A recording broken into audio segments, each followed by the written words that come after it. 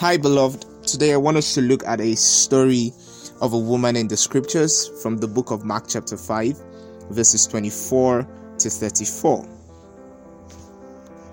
I'm going to be reading from the New International Version, so go with me. Verse 24 says, "So Jesus went with him. A large crowd followed and pressed around him. And a woman was there who had been subject to bleeding for 12 years.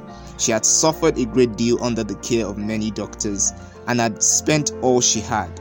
Yet instead of getting better, she grew worse.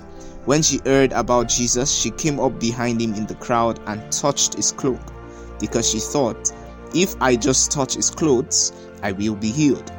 Immediately, her bleeding stopped, and she felt in her body that she was freed from her suffering. At once, Jesus realized that power had gone out from him. He turned around in the crowd and asked, 'Who touched my clothes?' 'You see the people crowding against you,' his disciples answered, 'and yet you can ask, Who touched me?' But Jesus kept looking around to see who had done it. Then the woman, knowing what had happened to her, came and fell at his feet. Trembling with fear, told him the whole truth. He said to her, 'Daughter, your faith has healed you. Go in peace and be freed from your suffering.'" Wow, what a powerful story and a powerful encounter with Jesus. Now, I know that many of us probably are familiar with this story. We've been taught about how this woman showed great faith to believe in her heart and take action accordingly to touch the garment of Jesus to receive her healing. And just by that act of faith, something she had spent her whole wealth on, her time, her energy, 12 years of her life had gone, and in one single moment of faith, she got her healing. At this time of her life, she had maybe no family, no money, nothing to make up as a life. But in just that moment, that encounter with Jesus, she received her healing. Powerful.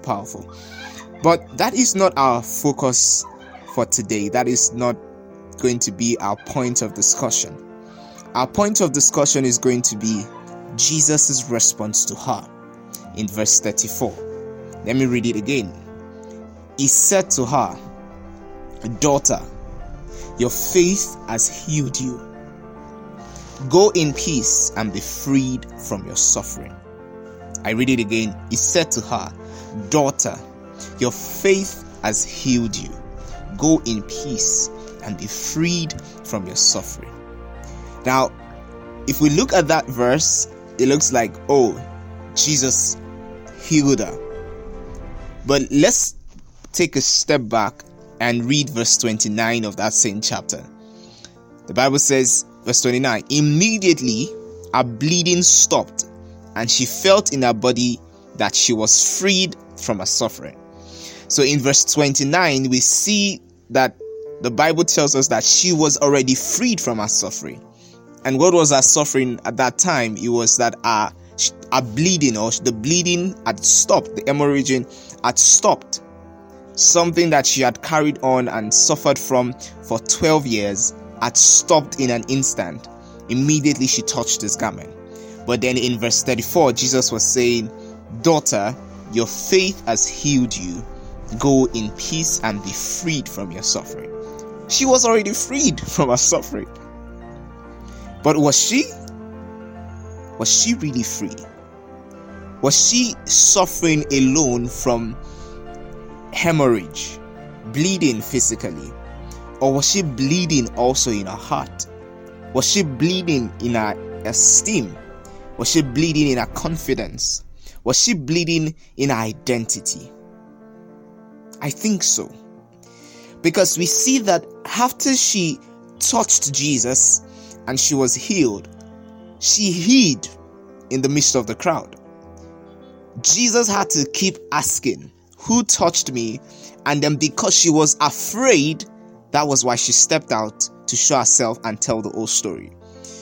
Now, in those times, a woman who was on a monthly menstruation which was normal and a sign of health, was said to be unclean during the time or the days of her menstruation.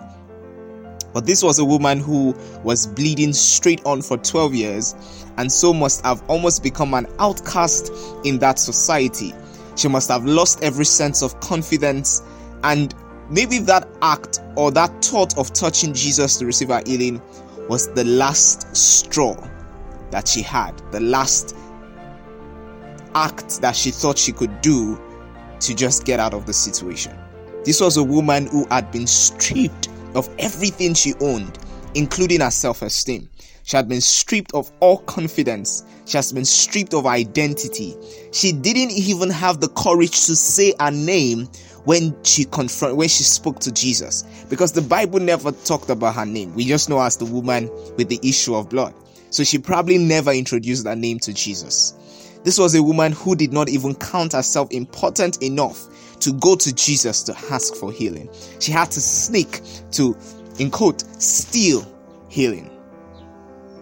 So what was Jesus really saying when he said you are freed from your suffering?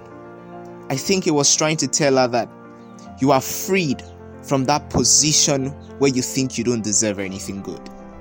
You are freed from that thought pattern where you think you don't have anything, you don't own anything, and you don't deserve anything. Now, how do we know this? Because in that verse, Jesus said something that he only said once to any other person. In his old time on earth, Jesus used the word daughter, called someone daughter only once, and it was to this woman. He said, daughter, your faith has healed you. Go in peace and be freed from your suffering.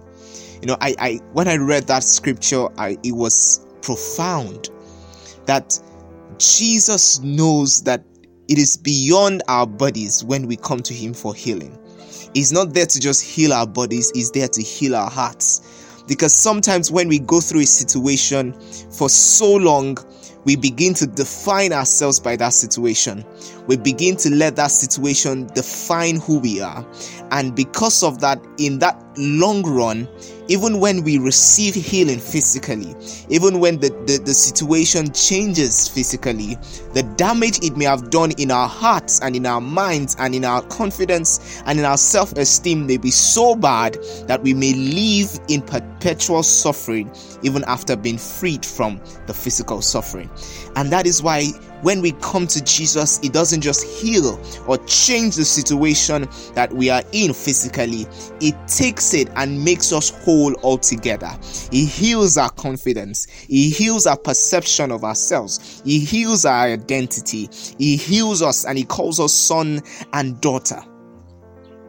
So if the society have tagged us by the situation or the suffering that we may have been in, Christ comes and says, I don't define you as such.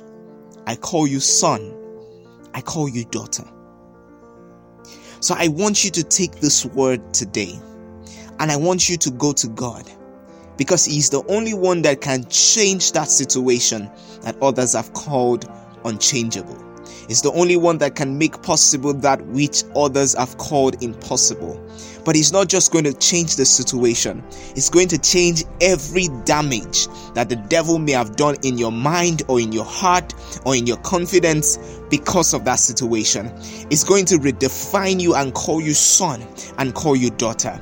He's not going to call you by your sickness. He's not going to call you by your addiction. He's not going to call you by your frailties and your flaws. No, he has one name and one name for you alone. He calls you son.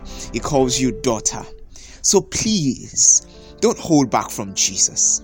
Accept the sonship. Accept the identity of sonship. Accept that intimacy, that call to intimacy from him. Because that is what truly changes you. That is what truly changes us. That is what truly heals us. That is what truly makes us whole. We are whole in our bodies, we are whole in our spirits, and we are whole in our souls. This is what Jesus wants for us. So let us accept it.